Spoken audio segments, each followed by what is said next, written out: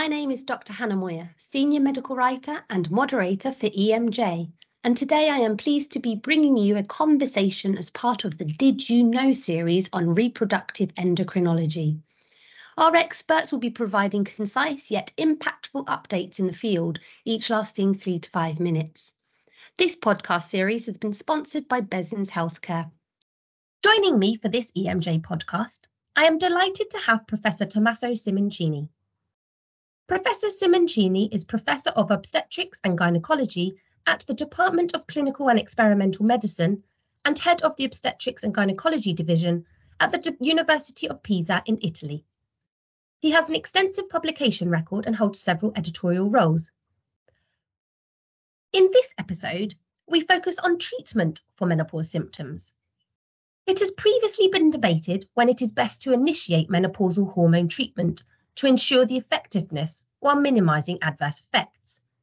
But when can menopause hormone therapy be initiated? Professor Simoncini provides clarity on this. So did you know that it's possible to start menopause hormone therapy if you have symptoms and indication for that, even at later ages? So let me explain you how. So we have been told by the media and many physicians think that starting MHT after menopause should be limited to the first 4 or 5 years, maximum 10 years after the menopausal transition. Now, this is a big misunderstanding. There's really no indication that starting menopause hormone therapy cannot be done later on, after, say, 10 to 15 years.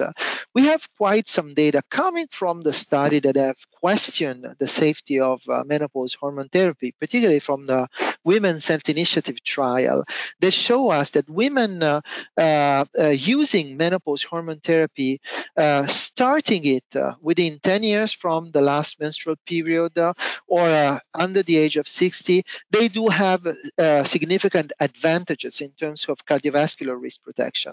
So on the contrary, if you start MHT after the age of 60, you don't see these advantages, but you don't even see harms. So it's not that something changes for the worse. It's not that women will develop more heart attacks because they start HRT or menopause hormone therapy at this age range. The only thing that changes, and that's included in any guidelines that you can find, even in the most recent one, is that you have to be more careful in selecting women. You have to be aware of the possible existence of comorbidities, particularly cardiovascular risk factors, because 10 years from menopause have gone by, and some women might have accrued atherosclerosis. So there's the need of measuring blood pressure, considering lipid levels, eventually doing studies that are more specific in assessing basic cardiovascular disease. And if a woman is healthy and she still has symptoms that would be taken off, would take an advantage from MHT, you can do that freely. There's no contraindication, there's no guidelines that impedes that. Thank you for sharing this insight as part of the Did You Know series in menopause with our audience. We appreciate your time in today's discussion. Well, that concludes today's conversation.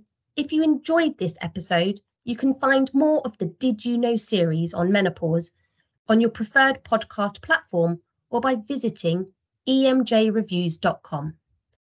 Until next time, take care and goodbye for now.